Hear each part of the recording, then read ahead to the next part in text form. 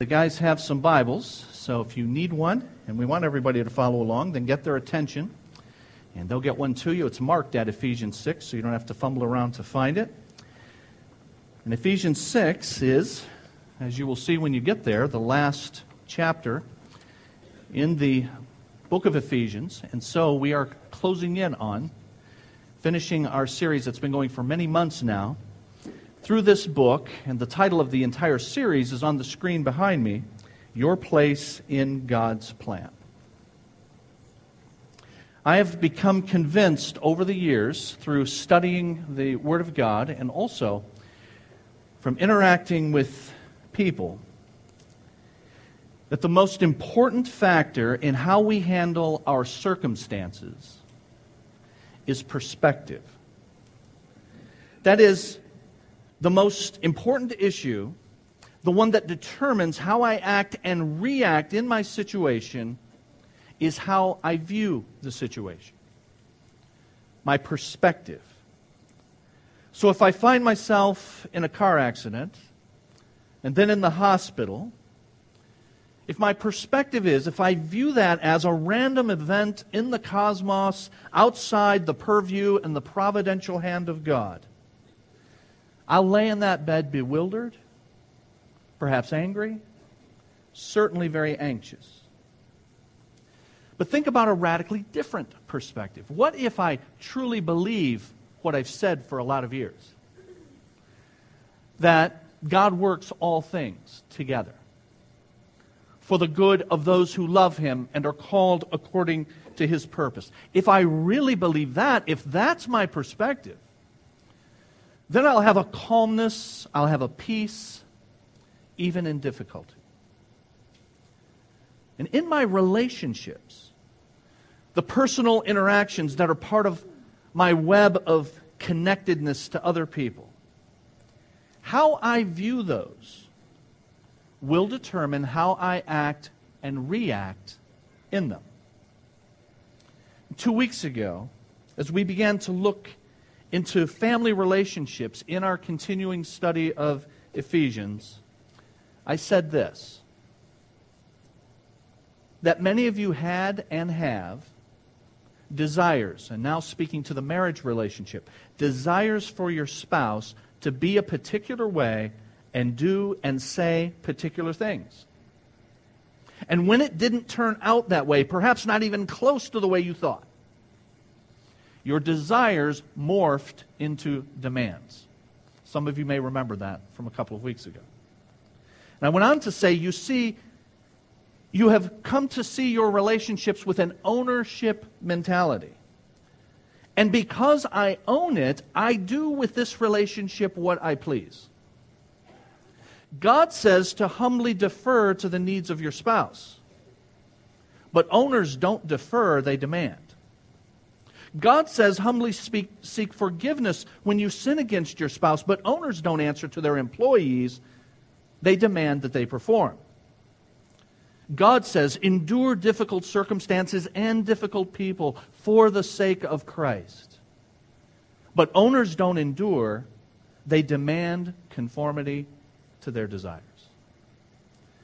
Now I remind us of that because that applies to all our relationships. If my perspective on any relationship is that I own it, it will radically affect the way I pursue it. And today now, as we've been looking at family relationships in Ephesians 6, we come to the relationship between children and parents. And so I ask you, who owns our children? And just like I asked 2 weeks ago, who owns the marriage relationship? I said, if you answer quickly, well, God does, because we all know that's the right answer. But is that really the way it looks in practice? God owns my marriage. Would my kids, as they see me interact with my spouse, say, God owns that relationship? And as we answer the question, who owns our children? You might quickly say, yes, Pastor, I affirm, God owns our children. But does it look that way? The Bible says very directly, Psalm 127, children are a heritage from the Lord. You see, friends, they belong to God. And they've been entrusted to us for a very, very, very short time. And for a very, very, very important purpose. If God's the owner, then I must use the owner's manual with regard to how I bring them up. If God is the owner, I don't get to invent and experiment and make it up as I go, as an owner could do, and as, unfortunately, so many professing Christians do. On what basis are you rearing your children as you are? On what basis have you determined whether or not you're a good parent? Is it if they have the experiences I had when I was a kid, or wish I had when I was a kid? If that's happening, things are going okay. Or is your basis if they seem to be enjoying themselves? Or in their relationship with others? What is it that governs what you allow them to do and don't allow them to do? Is it what most everybody else is doing?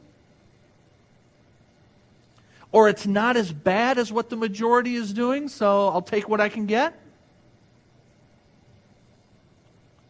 In your discipline, how do you determine the approach that you'll take?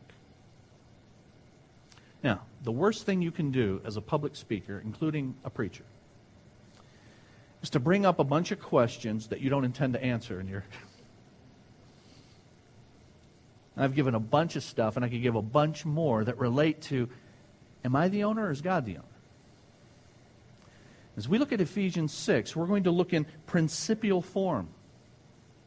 What God says about where children fit into our family relationships and what parents are to be doing in that relationship. And in so doing, it's my hope that we're reminded that our children belong to God. And as a result, we'll begin to think about how that applies to the kinds of situations that I've described and so many more. It's a big undertaking, to put it mildly. You can't do it, parent, alone.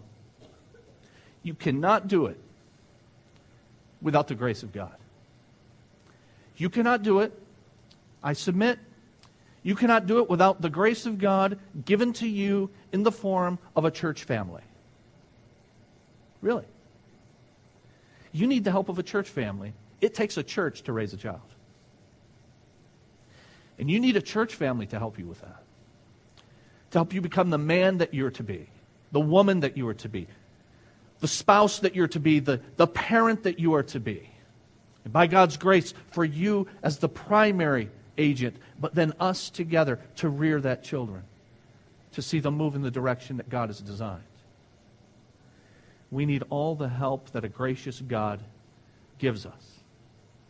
And we need to go to Him right now for a few moments and ask Him to help us as we're reminded of this awesome responsibility. Father, we come to You thinking about the awesome, unbelievably awesome, and impossible responsibility of being Your conduit, Your agent in the precious life of another. You have, for many of us, placed in our care one made in Your image, fearfully and wonderfully made, uniquely made, but made in the image of God, and one who will live or die eternally. Oh, Lord God, Help us to see the enormity of the task. Help us to see our own weakness. Help us to be willing to face our own sloth and our own misdirection as we've taken the owner's manual and rewrote it in our own image. Oh Lord, help me. Help us to leave this place as parents and as a family of families, a church family, determined to honor you in the parent-child relationship. We pray in the name of Jesus. Amen. We have an outline for you in your program. If you'll take a look at that. I have a number of points. You see a bunch of blanks there. So let's see how far we can get. The first point that God's Word makes for us in Ephesians chapter 6 is this. Children have good reason to obey parents. Children have good reason to obey parents. Verse 1 of Ephesians 6 says this. Children, obey your parents in the Lord, for this is right. Honor your father and mother, which is the first commandment with a promise, that it may go well with you, and that you may enjoy long life on the earth. Now, there are a number of things about these first three verses addressed to children that could be pointed out and elaborated on, but time does not permit. But let me just highlight some very significant things about this passage. One, it's addressed to children. Children do this. Now just think about that for a second. God Almighty has written a book. And in that book, God addresses children. Well, that tells you all kinds of things. God cares about what He's made. God cares about what He has crafted in His image. These children that belong to Him, He addresses them very directly. Children, obey your parents in the Lord. We sometimes get the idea that, the Bible is all about adults. It's an adult book, all of that. Nothing could be further from the truth. You all know that in Matthew 18, Jesus' first followers told some children to stay away from Jesus. Jesus said, no, you let the little children. Allow the little children to come to me, for such is the kingdom of heaven. Children are being directly addressed in this passage. And for our children who are in children's church right now, parents, pass on to them what God says to them very directly in this passage. When this letter was written, like all of the New Testament letters, it would arrive at Ephesus or Philippi or Colossae, the city to whom Ephesians or Philippians or Colossians was written, and the church would gather, including the children. And they would read the letter aloud. That's foreign to us. Because we now have the completed Bible. We have it codified in a completed book. But they were getting the letters as they came, as it were. And the letter arrives, and we have a letter now here to us, the church at Ephesus, from our brother Paul, who founded this church many years ago. And he's writing back to us now to instruct us. And the family of God would be gathered, and the children would be there. And you come toward the end of the letter, and can you imagine being one of those children? And have God address you through the pen of the great apostle and say, children, obey your parents in the Lord. And you have good reason to do this. It is right for you to do so. And that means, and I have point A for you in your outline. Here's the very first reason. They should obey because of natural law. Now, say, wow, that was a curveball. What's that mean? When it says at the end of verse 1, obey your parents in the Lord, here's why. Here's the reason. It's right. It's right for you to do so. What it's addressing is this: that God has made His world and so ordered His world such that it is right, it is fitting, it is proper for children to be instructed by their parents and to follow their direction. And because God has made it this way, even those who are outside of Christ know that's the way it should be. Cultures throughout the world and throughout history have recognized that to be the case. But as sin overtakes a culture, and people gradually reject the instruction that God has given, they will also reject the light that God has provided, according to Romans 2, in their consciences, telling them what is right and what is wrong. And there'll be disastrous results. Romans chapter 1 tells us of those disastrous results. Notice what it says. Since they, that is, collectively, societies rejecting God, not thinking it worthwhile to retain the knowledge of God, He gave them over to a depraved mind to do what ought not to be done. And as a result, they've become filled with every kind of wickedness and evil and greed and depravity. And then it goes on to lists. This awful list. They're full of envy and murder and strife and deceit and malice, gossip, slanderers, God-haters, insolent, arrogant, boastful, invent ways of doing evil. Now notice this. Really? Disobeying parents fits in that list? This is how seriously God Almighty takes what He has ordered in His world and what He has made to be apparent, apparently right, but in sin is rejected. Obey parents. It's right. God has made it that way. The Bible says this. Mark this. There will be terrible times in the last days. We say, I'm glad we're not in terrible times. I'm glad because we're not in the last days. Not so fast. When did the last days begin? According to the Bible, Hebrews chapter 1 and verse 1, God, who at times past and in various ways spoke to our forefathers through the prophets, has in these last days spoken to us by His Son. The last days began when Jesus came. And you mark this. In the last days, there will be terrible times. And people will be lovers of themselves and lovers of money and boastful and proud and abusive and disobedient to their parents.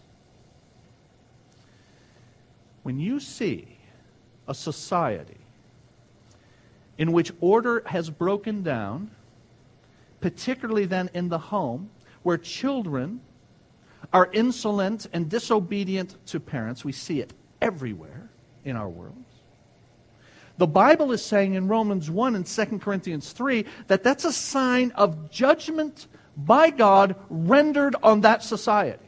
Now hear this, it's not a sign of judgment to come. We think that.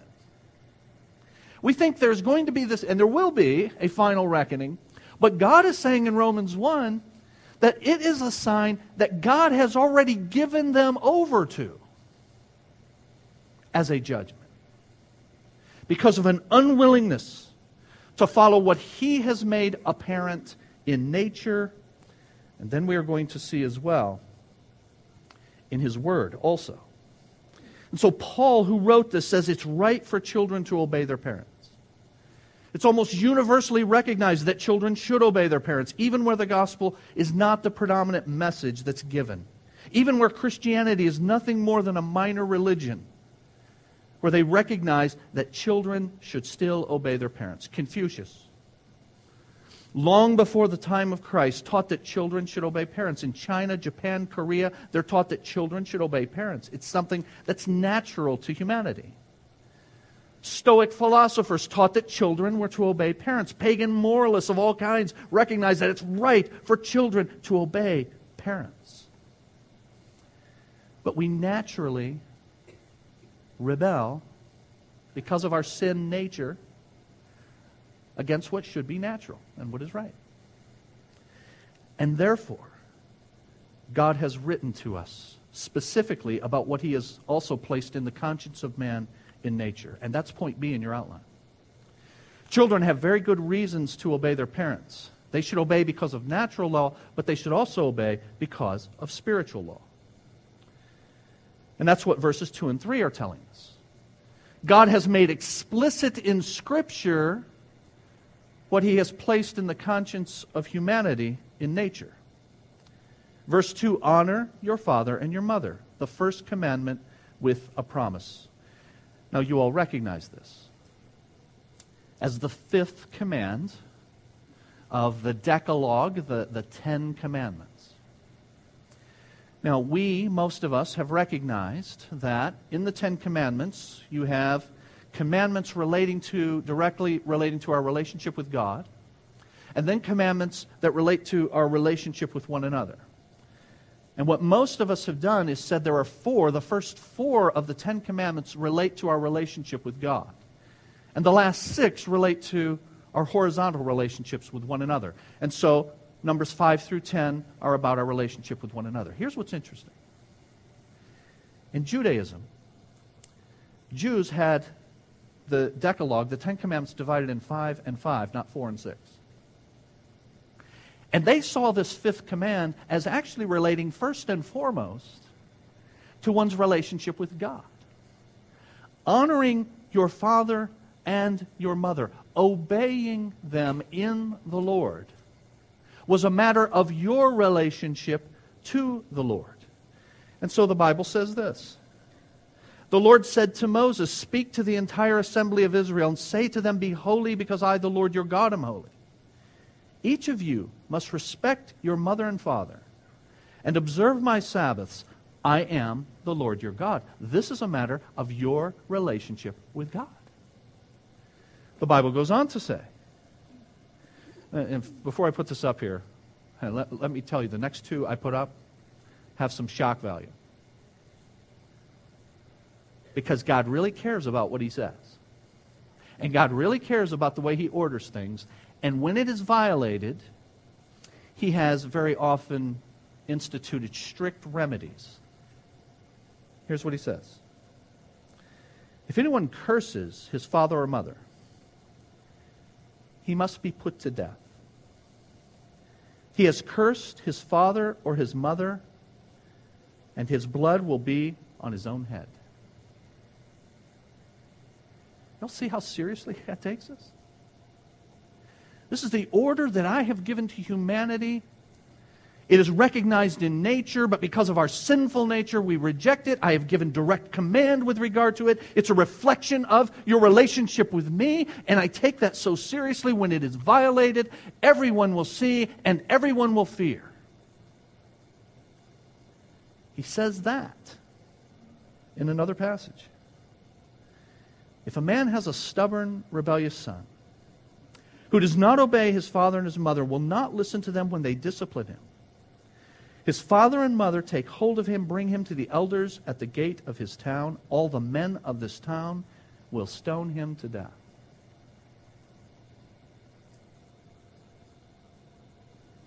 All the men of this town. Why? This ain't happening here. This is not going to transpire in our town. And every one of you are going to see that as a lesson to you to ensure that you follow very carefully what I have told you to do, what I, God, hold dear. You must purge the evil from among you, and all Israel will hear it and rightly be afraid. Now, you say, that is just too harsh for my 2012 sensibilities. I understand. It's tough for me as well. That's why I warned you. It's the first part of your Bible. It's the Old Testament. It's called Old for a reason. We're now in the New Testament. But understand, friends, in the transition from the Old Testament to the New Testament, the character of God has never changed. Did you know that? He has remained the same. And He still requires that what He says be implemented. Now, we're not under the Old Testament, so we're not under the stoning and the requirement of capital punishment for the kids who disobey and all of that. But we are under the requirements of the New Testament, Ephesians chapter 6. given to children and given to parents, and failure to follow those commands by our God for our good is looked on by Him in the most serious of manners. And so Paul gives a reason. There are natural reasons to obey your parents. There are spiritual reasons. And in the spiritual reason, honor your father and your mother. This is the first commandment with a promise. And then in verse 3, he lists the promise for us, that it may be well with you and you may live long upon the earth. Now, how is that related to obeying parents? It's really come to a sad time in our culture when you have to prove to people that a child is always better off when that child has a mother and a father at home who take their responsibilities seriously, and a child who sees that he or she is the blessed recipient of a gift from God in this home, and thus willingly obeys. The child who does that, and every statistic shows you that children who come from those kind of stable homes, where parents take their responsibility seriously and children see their responsibility to obey as not onerous, but as a gift from God, indeed, do better in life. In things like going to school and career and all sorts of things. They're kept from harm, not absolutely, but generally. And so it will go well with you. You will live long because you have been taught, and what you have been taught protects you as you go through life. Children should obey because of natural law and spiritual law, but I want you to notice another reason. See in your outline, they should obey because of Christ's law. It says in verse number 3, verse number 1. Children, obey your parents, but notice how? In the Lord. And that phrase, in the Lord, brings child obedience into the realm of specifically Christian duty. Now hear this carefully. It lays upon children the responsibility to obey their parents because of their own personal relationship to the Lord Jesus Christ.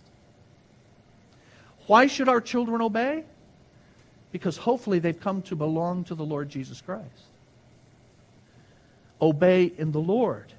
It's He who as Creator first established order in family and society. And in the new society which He's now building, He does not overthrow that.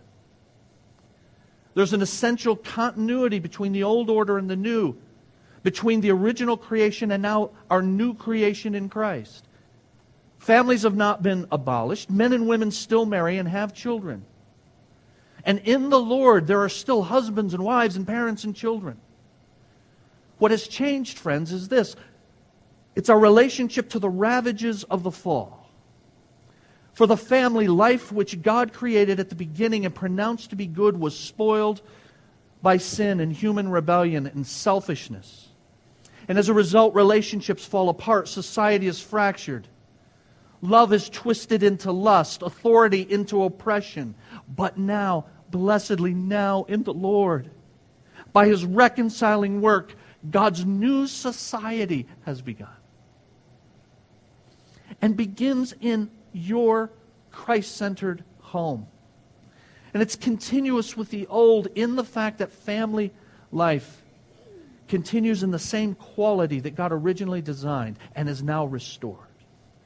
Now in all our relationships, they're transformed precisely because they are in the Lord. And our relationships have been purged of their self-centeredness. And instead they've been infused with Christ's love and His peace. And even obedience to parents has changed. It should no longer be a grudging acceptance of parental authority. Christian children learn to obey with gladness, for this pleases the Lord. They remember the loving submission that Jesus Himself gave as a boy to His parents. And now this same Jesus and their Savior and the Creator of this new order is anxious that they do what pleases Him and has placed in them a desire to do so. Children have good reasons to obey their parents. They have natural reasons. They have the reasons from natural law, from spiritual law, and from Christ's law as well. Now, I want you to notice, secondly, in our passage, that not only do children have good reason to obey, but secondly, parents have good reason to raise their children.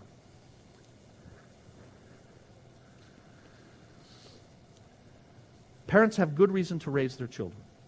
Verse 4, fathers. Now, let me stop there. Why fathers? And we were talking about parents, and I said a father and a mother at home is always what's best for a child. And why is then it just addressed to fathers? Well, let me quote for you from one commentator who points out the reason. J. Adams says this: when Paul speaks to the fathers, he is speaking to the mothers. And the reason that he addresses the fathers is that what the mothers do, the fathers are responsible for.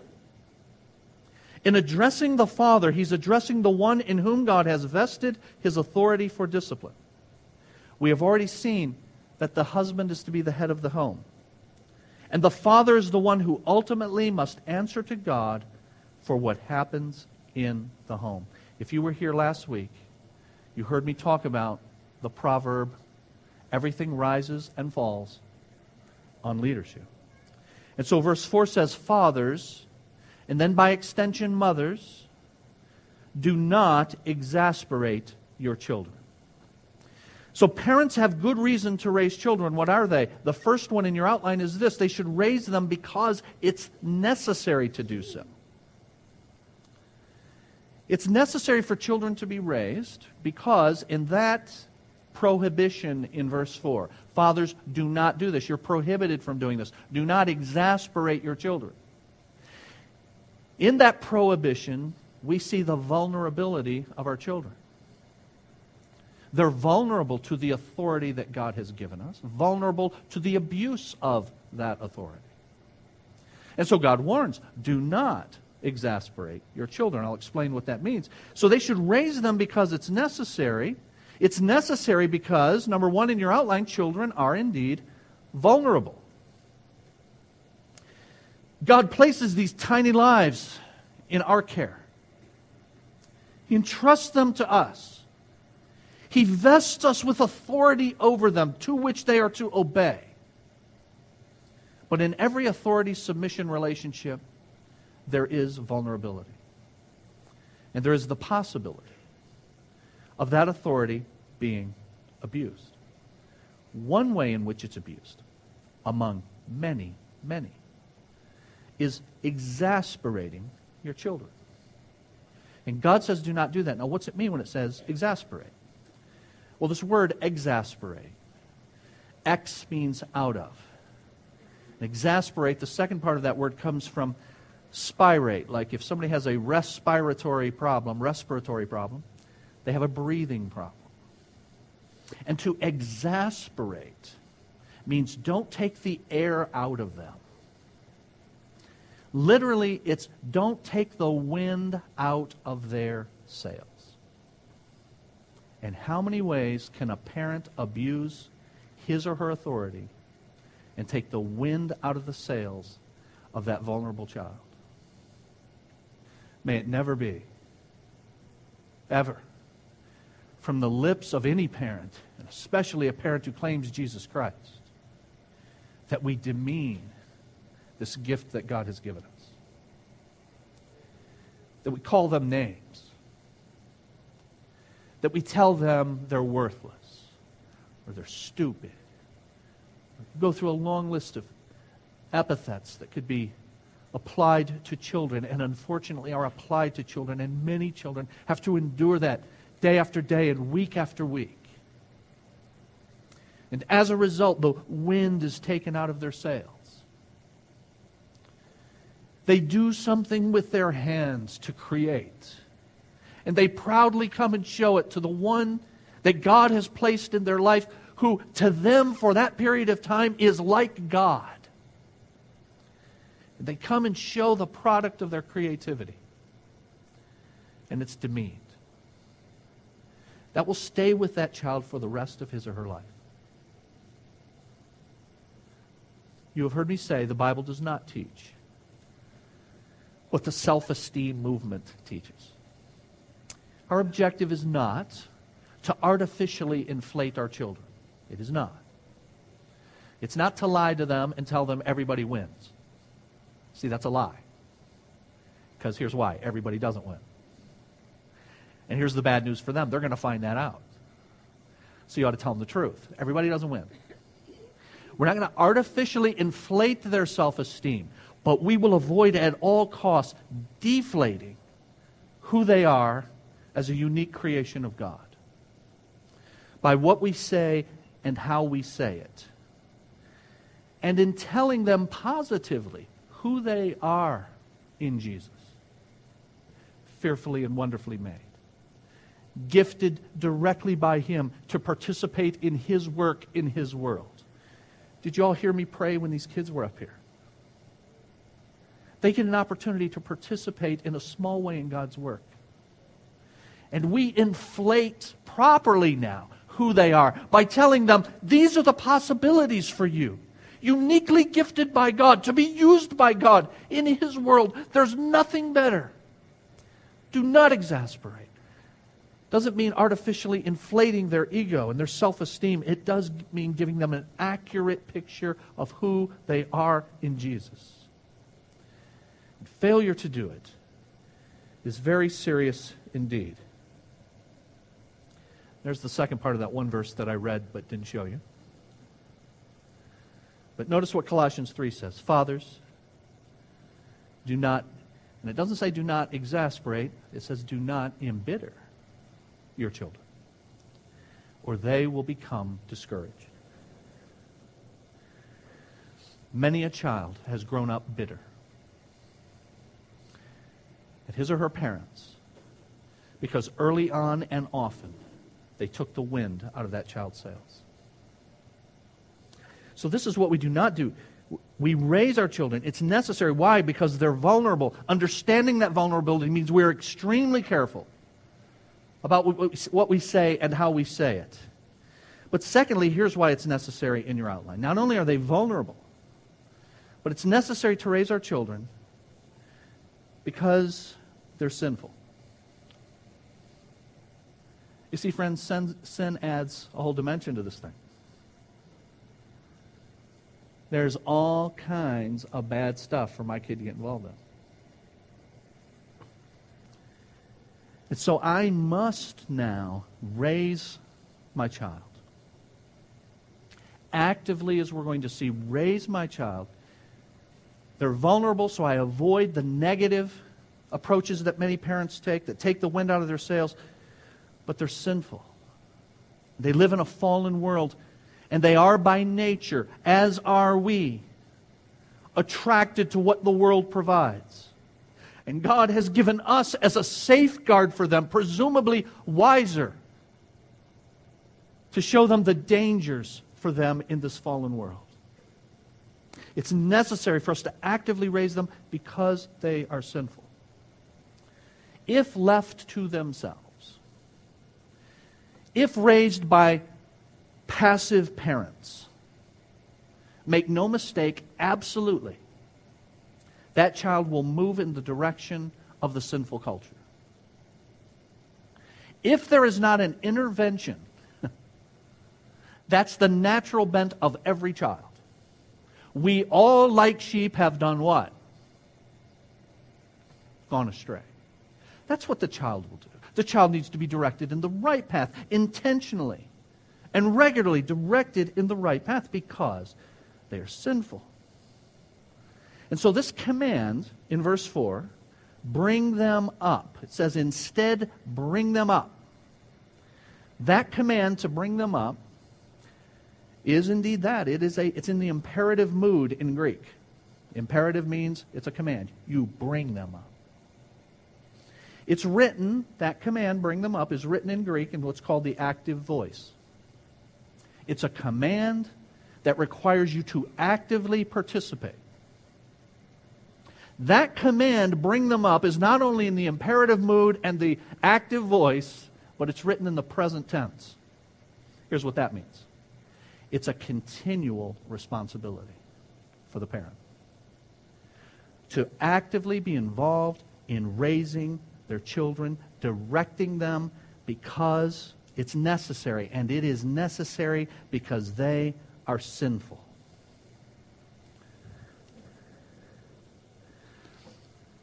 Now, I'm going to have to leave the rest of it until next time, because I've run out of time. And next time is going to be in 3 weeks, because I'll be out of the country next Wednesday, and I'll arrive back on Saturday, and Pastor Matt is going to preach 2 weeks from today, and then I will continue this on February the 19th. Sorry. However, let me conclude by saying this. Parents, Hollywood is not to raise your children. The fashion industry is not to raise your children. You are to raise your children. And what our children do and participate in is not to be dictated by the culture and its whims, its fashions, and its media. Too many parents are passive in this regard. And they allow the culture to determine what our children will watch and participate in and where and how they'll interact with members of the opposite sex. Instead of looking at the owner's manual, we let the culture determine that. You know, when I was a kid, when I had a girlfriend when I was 13. I'm just making this up. This is not autobiographical. But when I was a kid, I had a girlfriend at 13. So, and look at me, I turned out great. Well, we'll be the judge of that, but nonetheless. And so because I did it, it's okay if she does it or he does it. Really? And where did you get that from the Bible? That your child should be dating at 13. I know the culture says that. You know, I know Hannah Montana's been saying that for a long time. I know, whoever. But where does God say that? Parent, I know what the other kids wear. So try to make it a little bit better. And where does God say that? You, parent, you, dad. Let me just talk. Dad, you're responsible. God says this. You bring them up actively, not the culture, not the media, not the fashion industry. I just got to tell you something. I'm really going to get off this rant. But I got to tell you that I don't understand for the life of me how a Christian father could allow his girl to go outside wearing some of the things that you guys allow your girls to wear. Now, I'm just being straight up with you. As a dad of 2 precious daughters,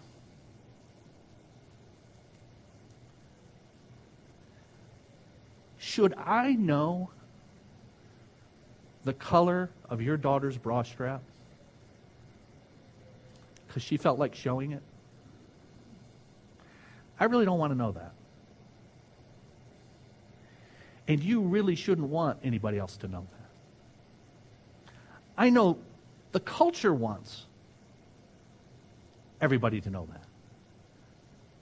But you should. And Dad, you actively take care of that. And you say you're not going out of the house like that. And if your wife thinks she should, or he should, exposing whatever he's exposed, if she thinks it's okay, then you need to deal with her. Do you see, my friends, I'm making an impassioned plea to you. Do not let the culture raise your children. Do not let the media raise your children. God has given you the responsibility to actively raise your children according to His owner's manual. If you say, I don't know what that looks like, and we've been drifting for so long, just trying to keep it a little bit better than the worst in the culture, but we've been drifting so long that now we've got kind of a tiger by the tail. We've let our kid do this for so long. Well, we do. We have a tiger by the tail. You need help with that. Do you remember what I said at the beginning? It takes a church to raise a child. There's help for that. I offer to help you set that right. But I'm begging you, fathers, set it right now. Set it right now. I do not want to be the pastor of families who look back and say, oh, I wish we would have. Now is the time. There are so many things I could say to you. I'll leave it at that. But may the grace of God convict our hearts to raise our children as these gifts that are a heritage from Him for His purposes. And may we leave, believe it or not, with everything I've said, leave understanding that there's always great hope in the cross of Jesus and in the grace of God for us and for our children. Let's bow and ask His aid.